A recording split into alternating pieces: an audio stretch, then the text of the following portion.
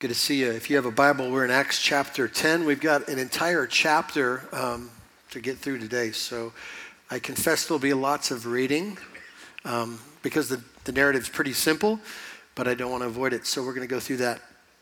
Acts chapter 10.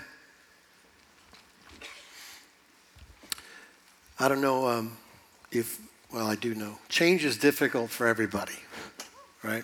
Somebody's cheering that. Most people resist change, and the most difficult change of all is the one we resist most of all, and that is heart change.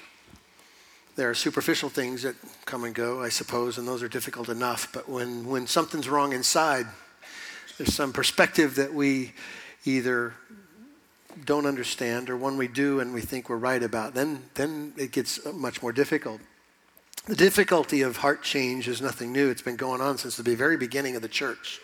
And here we are in Acts. The church has begun. The church is 6 years old-ish. And change is needed in the church already. And the change that we're going to see this morning is ultimately the reason why you and I are sitting in a church in Gilbert, Arizona, 2017, believe it or not. So I'm going to try to make that point. Before I do, I want to try to get a contextual running start by backing up, if you would allow me, to the last part of chapter 9 that Tyler dealt with last week. In chapter 9, at least that section, there's two one-off stories about Peter's ministry, and Tyler took it and pointed it towards the power of God capable in our life. He cares so deeply for us that there's a disconnect in our desire to ask him for these amazing, crazy things and his ability and his love for us. And so we were kind of encouraged last week to just really pray to the size of our God. What could he do? And that clearly is a so what of those stories, but I'm going to use them to kind of get ready or kind of warm us up to the work that God is doing, the change that God is bringing in this one man's life, Peter, and hence the rest of the church. Before we do, let me remind you a little bit, or at least maybe shape in your mind the personality of Peter. So Peter is he's an intense man. Peter is impulsive would be fair to say. He is the classic act first, speak, think later kind of a guy. That's who he is. Now, that's important to know that that's where things started with Peter, but God is shaping Peter over time. He's learning lessons. In fact, one of the significant spiritual moments where Peter learns a big lesson in his life, his spiritual life, is when Jesus suggests his life. Was that me or am I passing out? I don't know. Towards the end of Jesus, just before he's going to the cross, he says, you guys are all going to leave me. You're going to deny me and you're going to walk off. And it was Peter at that moment who I believe sincere and honest said, not me, not ever me, I'll die for you. And that's chapter 26. At the end of chapter 26, he denies him 3 times. Remember that? So the lessons that Peter learns right out of the gate were about this thing called weakness that resides in the heart of every man. And the issue of pride and self-sufficiency, like I'm better than that. I can do more than that. They might do that, but not me. And that whole lesson that Peter had to learn on humility happened right in the beginning. Well, God is not finished growing Peter. And so thus begins in chapter 11 another lesson. And the lesson that Peter needed to learn was he had a problem with the Gentiles, like every self-respecting Jewish person would and did at that time. And the attitude goes way back to the very beginning of the Hebrew people, because they considered the Gentiles to be, and this is no exaggeration, scum. Goyim is I asked Neil about this Hebrew word. It just means basically those people. And you have to say it looking down your nose with kind of a goyim. That's how a good Hebrew felt about us. About everyone around them that wasn't them. That's how they felt. In fact, you want a great narrative, just look at the story of Jonah and Nineveh. God says to Jonah, go to those goyim and tell them to stop and tell them that I'll rescue them if they stop. And Jonah said, not them. And when God did rescue them, he goes, I knew it. I knew you'd be good to people like that. So Because in every self-respecting Hebrew's mind, those people, they're beneath us. They don't deserve it, okay? Now, Peter, as well as the entire church, the early church, needed to grow. And they needed to grow in this issue of separatism, of feeling better than other people. Because what Jesus said to the disciples when he left was, here's what you're going to do. You're going to be my witnesses here in Jerusalem, Judea, Samaria, and the rest of the world, okay? That's where you're going to tell the story. But the church had a problem. And I'm not exaggerating when I use these words. I'm being very precise. It was a bigoted church. It was racist, if I can say it. It hated the Gentiles. Goyim. Hey, that sounded great. And so, in chapter 9, I think the softening begins for Peter. That's why I want to get a running start through these stories. They're pretty short, and we don't have to read them. But this first story was about a paralytic man named Aeneas who lived in Lydda, who was paralyzed for 8 years. Remember, Peter shows up and says, rise, pick up your mat and walk. Story 1. Story 2 was regarding this woman named Tabitha who got sick and died. The people in this place where she was, in this kind of western town called Joppa, heard about what Peter accomplished in Lydda, calls for Peter to come. He raises this woman to life. 2 great big stories, okay? So what do these seemingly random stories of Peter's ministry have to do with loving and accepting people that exclude him? Let me point out some uniquenesses to those stories that kind of just don't register with us, but are part of a softening in a Hebrew mindset towards outsiders. First of all, is that these miracles, although they happened to Jewish people, they happened in Gentile places. Both Joppa and Lydda were generally Gentiles. So clearly Peter had to wrestle with that God's moving in pagan places. He's maybe moving in Jews, but it's happening outside of Jerusalem, so I got to get my head around that. The second thing I think is interesting about these one-off stories is that although Tabitha is known here, described here as a believer, she most likely wasn't a Jew. Because Jews would bury their dead within the first day, and she wasn't. Days had taken place before Peter had gotten there. So most writers would suggest that she was probably a Gentile. So God's raising the Gentiles. God's favor is on those people. The third thing I think is interesting, that after that healing takes place, the text tells us that Peter stayed in that place with a man named Simon who was a tanner. Tanners by profession handled dead bodies for a living. No self-respecting Jew would ever be with someone who was so unclean as to touch a dead body. And yet Peter did. It says he fellowshiped with him. So clearly there's some things happening that are outside of the context of the normal Hebrew mind as it relates to those types of people. Make sense? Things are starting to happen for him. So I want to use that as we kind of launch into chapter 10. Something's going on in Peter's life. It's expanding his mind. God's trying to get his mind to a perspective to see it how he sees it clearly. In fact, what I think is happening for Peter is his theology has to go through a revolution. He has to think differently about God and his intentions in the world. Let's do this. Let's just read it in sections. I'll point out a couple of maybe interesting points, and then we'll wrap this all up with some, what I believe God given so what's, okay? Here's verse 1 through verse 8, the beginning of the story. At Caesarea, there was a man named Cornelius, a centurion of what was known as the Italian cohort, a devout man who feared God with all his household, gave alms generously to the people, and prayed continually to God. About the 9th hour of the day, he saw clearly in a vision an angel of God come in and say to him, Cornelius. And he stared at him and with terror and said, what is it, Lord? And he said to him, your prayers and your alms have ascended as a memorial before God. And now send men to Joppa and bring one Simon who is called Peter. He is lodging with one Simon, a tanner, whose house is by the sea. When the angel who spoke to him had departed, he called 2 of his servants and a devout soldier from among those who had attended him, and having related everything to them, he sent them to Joppa. Cornelius is an interesting man. He's a centurion, which meant he kind of commanded Roman forces of 100 plus, something like that. But how he's described in this section is very unusual.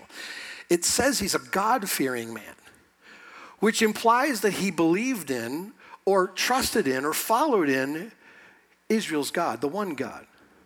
He wasn't converted to Judaism, he wasn't circumcised, but somehow this understanding, as much as he could understand about the one God, he believed in, okay? It says that he was a generous man, he was a devout man, he was my term, not the Texas term, but a God seeker, because he prayed continually. And I would suggest to you that he was a good husband and a good father, because it says his household followed as well and prayed as well. So something about his influence and his pursuit of God meant he was unusual for a centurion, clearly. Now let's pick up the story in verses 9 through 16. Now Peter's story intersects with Cornelius. The next day, as they were on their journey, now that's the cohort that he sent down to find Peter, and approaching the city, Peter then went up on the housetop about the 6th hour to pray. And he became hungry and wanted something to eat, but while they were preparing it, he fell into a trance and saw heavens open and something like great sheet descending, being let down by its 4 corners upon the earth. In it were all kinds of animals and reptiles and birds of the air. And there came a voice to him, "Rise, Peter, kill and eat." But Peter said, "By no means, Lord, for I have never eaten anything that is common or unclean." And the voice came to him again a second time, "What God has made clean, do not call common." This happened 3 times, and the thing was taken up at once to heaven. Joppa was apparently about a day's journey south to Caesarea, where the servants were going there to seek Peter. And while they were doing that, Peter had his own little moment with God, another vision. He's on the roof of Simon the tanner, and he's praying. He falls into a trance, and he dreams, not once, not twice, but 3 times, this same dream of this sheet coming down from heaven with all these creatures in it. Some clean, according to the Hebrew law, and some unclean. Just a mess of stuff. And Peter's response to the command by this vision to rise, kill, and eat was, no way. I've never done that. I never will. And it's not like he's being stubborn or obstinate or somehow even rebellious. I think what you have here is Peter really feeling the test of his faithfulness. If I've done all this work for the right reasons in my mind, I'm never going to quit on God. If this is how a man is kind of perceived as clean, then I'm never going to cross those lines. I'm going to be faithful to these dietary laws of all of my heritage. And when he says that, there's this other word that comes and says, hey, what I called clean, don't you call unclean? And it happens 3 times. If it would have happened once, you could blame it on low blood sugar, right? Fall into a trance. I'm hungry. It happens to me every Sunday afternoon. It happened 3 times. Undeniable. Undeniable, God was saying something to Peter, okay? He believed that he was speaking to him. And let's pick up the story in verse 17. We'll read all the way to verse 33, long section. Here's how it continues. Now, while Peter was inwardly perplexed as to what the vision that he had seen might mean, behold, the men who were sent by Cornelius, having made inquiry for Simon's house, stood at the gate and called out to ask whether Simon, who was called Peter, was lodging there. And while Peter was pondering the vision, the Spirit said to him, behold, 3 men are looking for you. Rise, go down and accompany them without hesitation, for I have sent them. And Peter went down to the men and said, I am the one whom you're looking for. What is the reason for your coming? And they said, Cornelius, a centurion, an upright and God-fearing man who is well spoken of by the whole Jewish nation, was directed by a holy angel to send for you to come to his house and to hear what you have to say. So he invited them in to be his guests. The next day he rose and went away with them, and some of the brothers from Joppa accompanied him. And on the following day they entered Caesarea. Cornelius was expecting them and had called together his relatives and close friends. When Peter entered, Cornelius met him and fell down at his feet and worshipped him. But Peter lifted him up and said, stand up, I too am a man. And as he talked with him, he went in and found many persons gathered, and he said to them, you yourselves know how unlawful it is for a Jew to associate with or to visit anyone from another nation. But God has shown me that I should not call any person common or unclean. So now I sent for you. I came without objection. I asked then why you sent for me. And Cornelius said, 4 days ago about this hour, I was praying in my house at the 9th hour, and behold, a man stood before me in a bright clothing and said, Cornelius, your prayer has been heard, and your alms have been remembered before God. Send therefore to Joppa and ask for Simon, who is called Peter. He is lodging in the house of Simon, a tanner by the sea. So I sent for you at once, and you have been kind enough to come. Now, therefore, we are all here in the presence of God to hear all that you have been commanded by the Lord.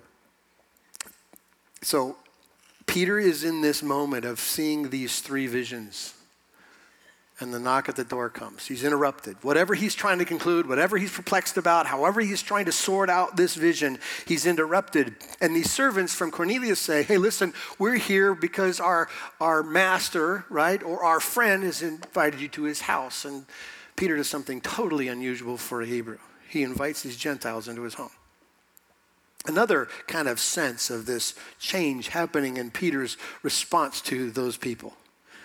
So he invites them in.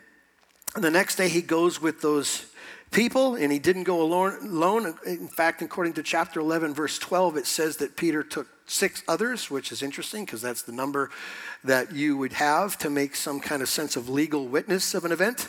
That number was the perfect number for that. So my assumption is that Peter had kind of an idea that God's about to do something, and we better prove it, so we'll take witnesses. So he takes this group of people, and watch what he does when he gets there. He starts to preach. This is an amazing sermon by Peter. We're going to pick it up in verse 34. So Peter opened his mouth and said, truly I understand. This is the first thing out of his mouth. Truly I understand that God shows no partiality. But in every nation, anyone who fears him and does what is right is acceptable to him. As for the word that he sent to Israel, preaching good news of peace through Jesus Christ, he is Lord of all. You yourselves know what happened throughout all Judea, beginning from Galilee after the baptism of John had proclaimed how God anointed Jesus of Nazareth with the Holy Spirit and with power. He went about doing good and healing all who were oppressed by the devil, for God was with him. And we are witnesses of all that he did, both in the country of the Jews and Jerusalem. They put him to death by hanging him on a tree, but God raised him on the 3rd day and made him to appear not only to the people, but to us who had been chosen by God as witnesses, who ate and drank with him after he rose from the dead. And he commanded us to preach to the people and to testify that he is the one appointed by God to be the judge of the living and the dead. To him, all the prophets bear witness, and everyone who believes in him receives forgiveness of sins through his name. It's interesting that Cornelius reminds me of Matthew when Jesus calls Matthew the tax collector to follow him. The first thing Matthew does is have a party, and the only people Matthew knows is notoriously evil people. It's the kind of party no good Christian would attend, but Jesus is there. Cornelius, as soon as he gets this vision, he invites family and friends. I can just imagine this house filled with people, everybody that Cornelius loves. And Cornelius is assuming that Peter's going to tell him about this God that he fears. And so he invites everyone to hear this story. And what Peter does is share the simplicity of the good news. I mean, in other places you see Peter arguing from a Jewish lens. And there are other things that are applied to that Jewish perspective. But here you have it boiled down to its essence. What makes a sinner separated from his Creator? What makes him right with God? And it tells us right here in a very simple explanation. He talks about the life of Jesus and how he lived. It talks about the sacrificial death of Jesus in verse 39 and the wonderful resurrection of Jesus in verse 40. And he says, I saw it. Me and a whole bunch of other people saw the risen Lord. It's true. You can believe in it. And he declared the wonderful truth that anyone, not just Jewish people, but anyone who would trust in Jesus could be saved and know eternal life. Right? That's what he tells them. Now watch what unbelievable thing happens next. Verse 44. When Peter was still saying these things, the Holy Spirit fell on all who heard the word. And the believers from among the circumcised who had come with Peter were amazed because the gift of the Holy Spirit was poured out even on those people. For they were hearing them speaking in tongues and extolling God. Then Peter declared, can anyone withhold water for baptizing these people who have received the Holy Spirit just as we have? And he commanded them to be baptized in the name of Jesus Christ. And they asked him to remain for some days. I can just picture this story. This crowd of loved ones and friends of Cornelius. And this stranger, Peter, starts talking about Jesus and how he had come and lived this righteous life that no man could live, and how he willingly put himself on a cross in harm's way to suffer the wrath of God's fury against your sin. And he didn't stay there. He rose again to give life to all who would believe. And that's the testimony, right? He is the King, the judge of the living and the dead. Anyone who believes in him will be saved. That simple truth was hanging in the air when the Holy Spirit came on him, just like Acts 2 did in the church. And I can just imagine Peter and the witnesses going, holy cow, what just happened here? And I don't know how fast they were doing like cognitive math, so what, in their head, but my guess is it happened pretty fast. If they believe too, if the Holy Spirit comes on them too, this lesson that Peter is now in the progress of learning, that God accepts all people, that there's no division between types and kinds, he learned it right then. And they baptized all of these believers, these new believers, these Gentile believers, as co-heirs of God's grace. Wonderful, wonderful story, right? Wonderful story. There are some so whats, however. And I want to be careful as I say them, but I really believe that God wants us to talk about this stuff. I don't believe there could be any more strategic strike from God to our world than a passage like chapter 10. Because our world is broken, and specifically broken in its division, its racism, its separatism, its hatred. Like I'm not a big news watcher, and there's lots of reasons. But this is one of them, because there isn't ever any good news. And what you typically see is the harm that people who hate each other perpetrate. And it seems like it happens in radical ways. So let me just ask you a question. Do you believe God is sovereign over what we preach and what passage we're in at any particular time? Good. Then you believe that God has this message for you. Just like he had these visions for Peter, perfect timing, he has this for us, and I call it God's perfect timing. Here's what happened to Peter. Let me just back up and remind you how unbelievable it is. Remember, Hebrew mindset, those people. Watch what he learned. Pick it up in verse 26. Cornelius, remember when he gets to Cornelius' house? Somewhere, the distance between where Peter was in Joppa and how he got to Caesarea, that perplexed thought of what do these visions mean had clearly come to sense in his mind. He knows what they mean by the time he gets to Cornelius. And this is what happens. Cornelius meets him, falls down at his feet, and starts to worship him. Peter, it says to him, "Stand up, I too am a man." Paraphrase modern English, you and me are the same. That would have never come out of a Hebrew mouth, ever. You're just like me. We're the same. It goes on, verse 28.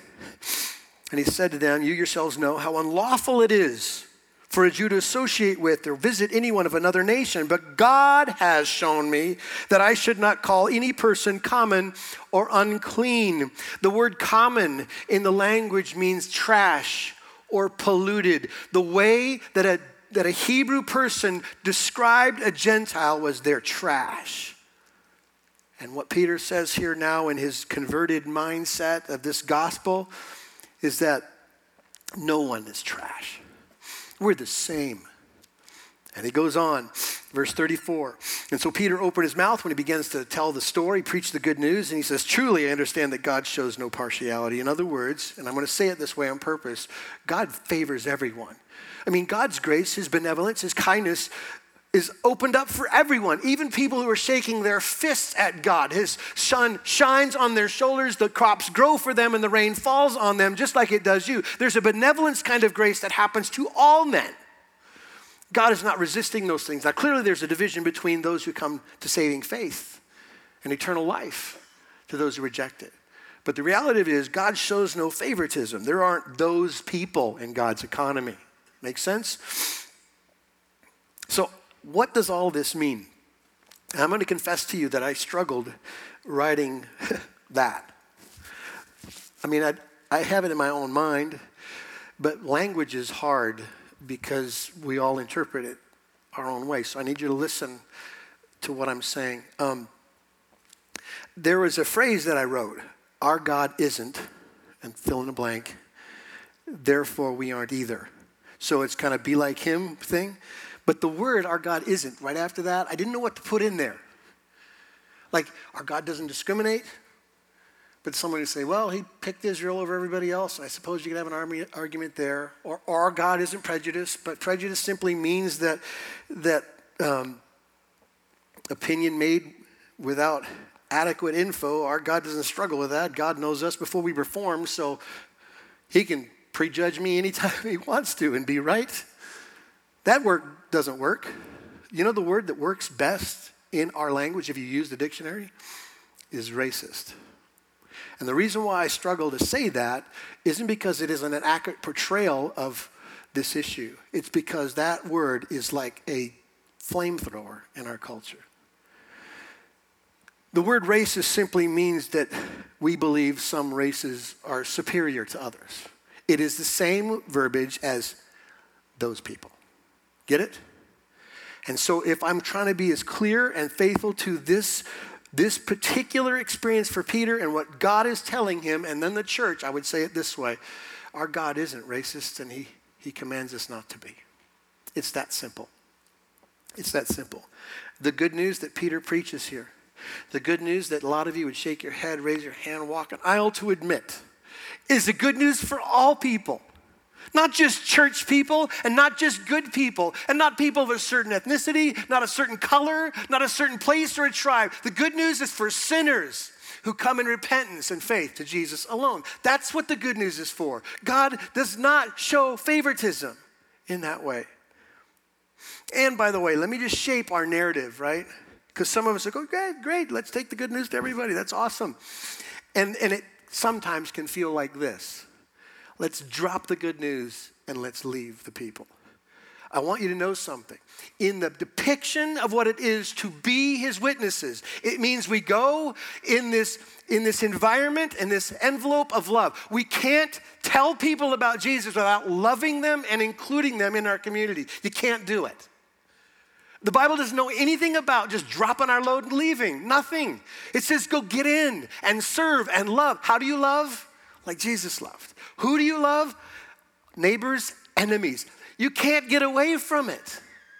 We are called to jump in this thing and extend the witness through the mechanism of love. And you know this, love isn't just a place you go to eat. It's your life. That's what we're supposed to do. So let me ask you a question. Do you see everyone around you as a potential heir of God's grace?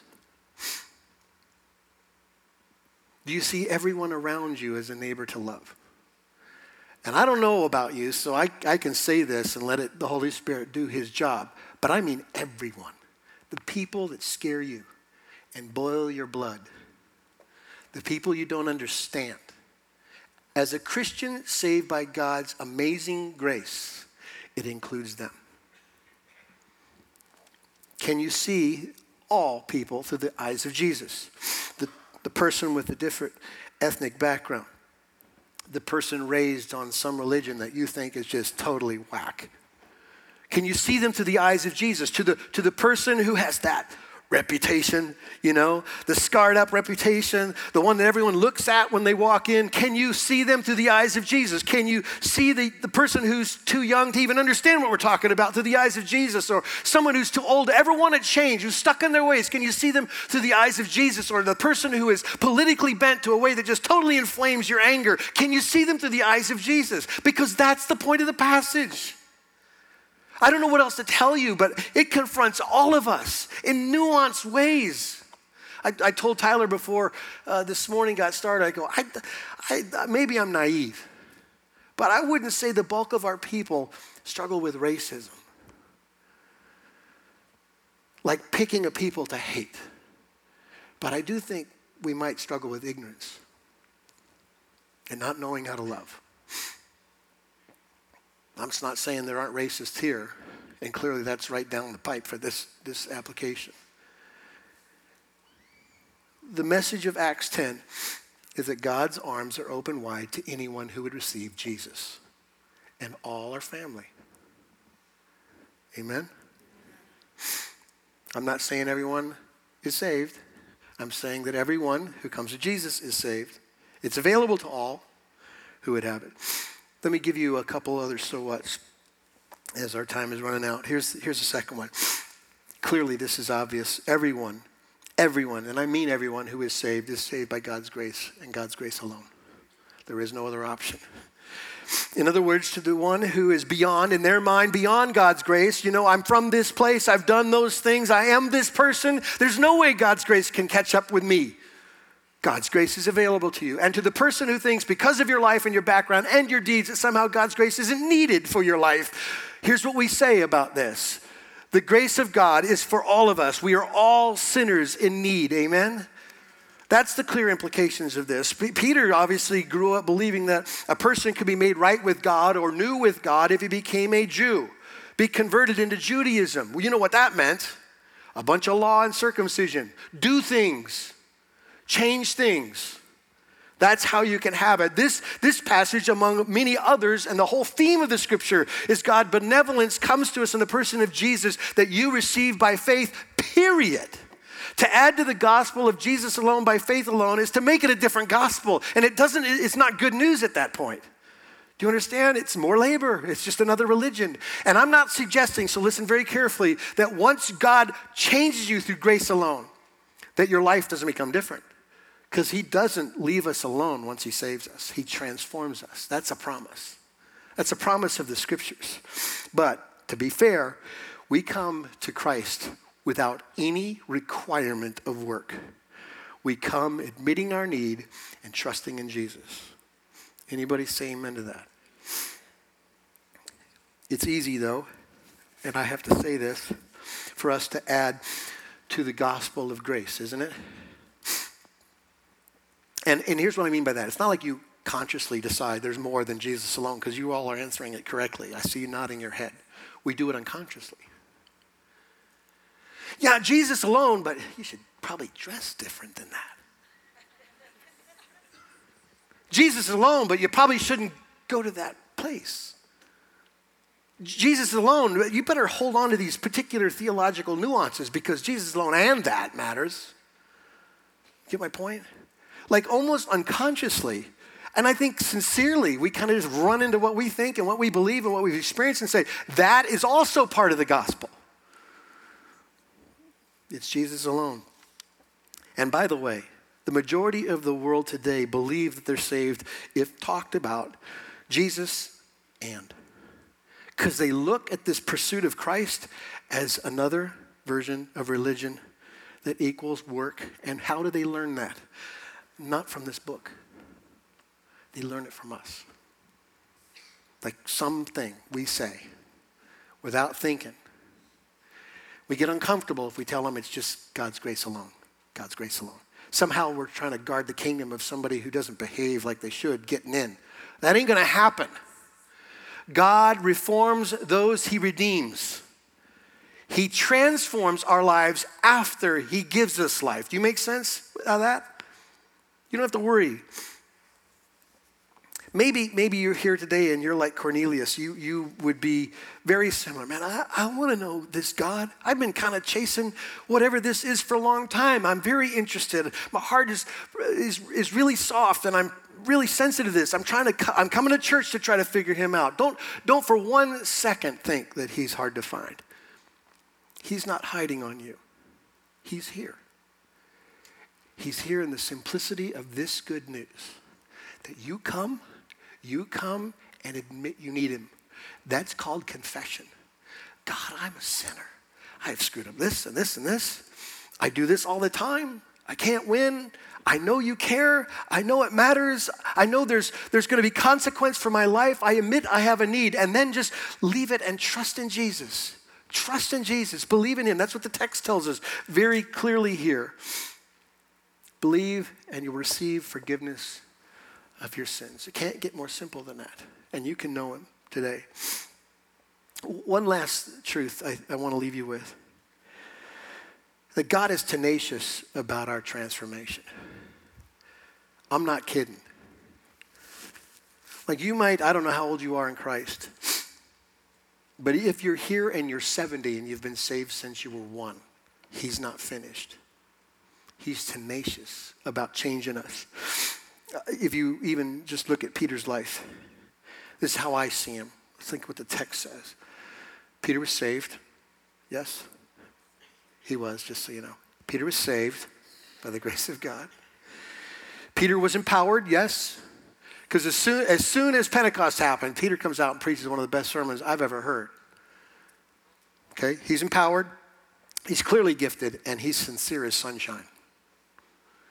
But he was a racist.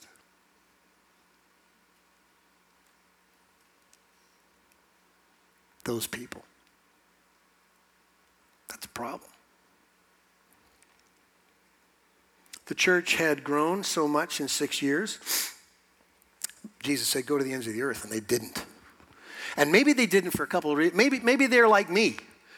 More comfortable to stay here. I know the language, I know the people, I know the restaurants. I'd rather just stay right here. Or maybe what was also included in their issue of comfort was the perspective that we have to go to them. And we don't like them.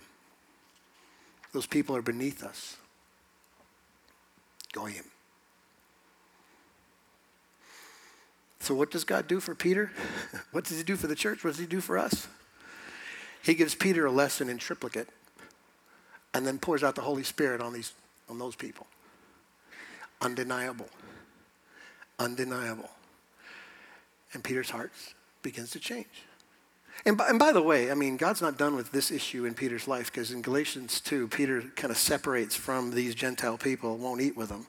And Paul's the one who shows up and says, hey, dude, that's not how this goes, remember?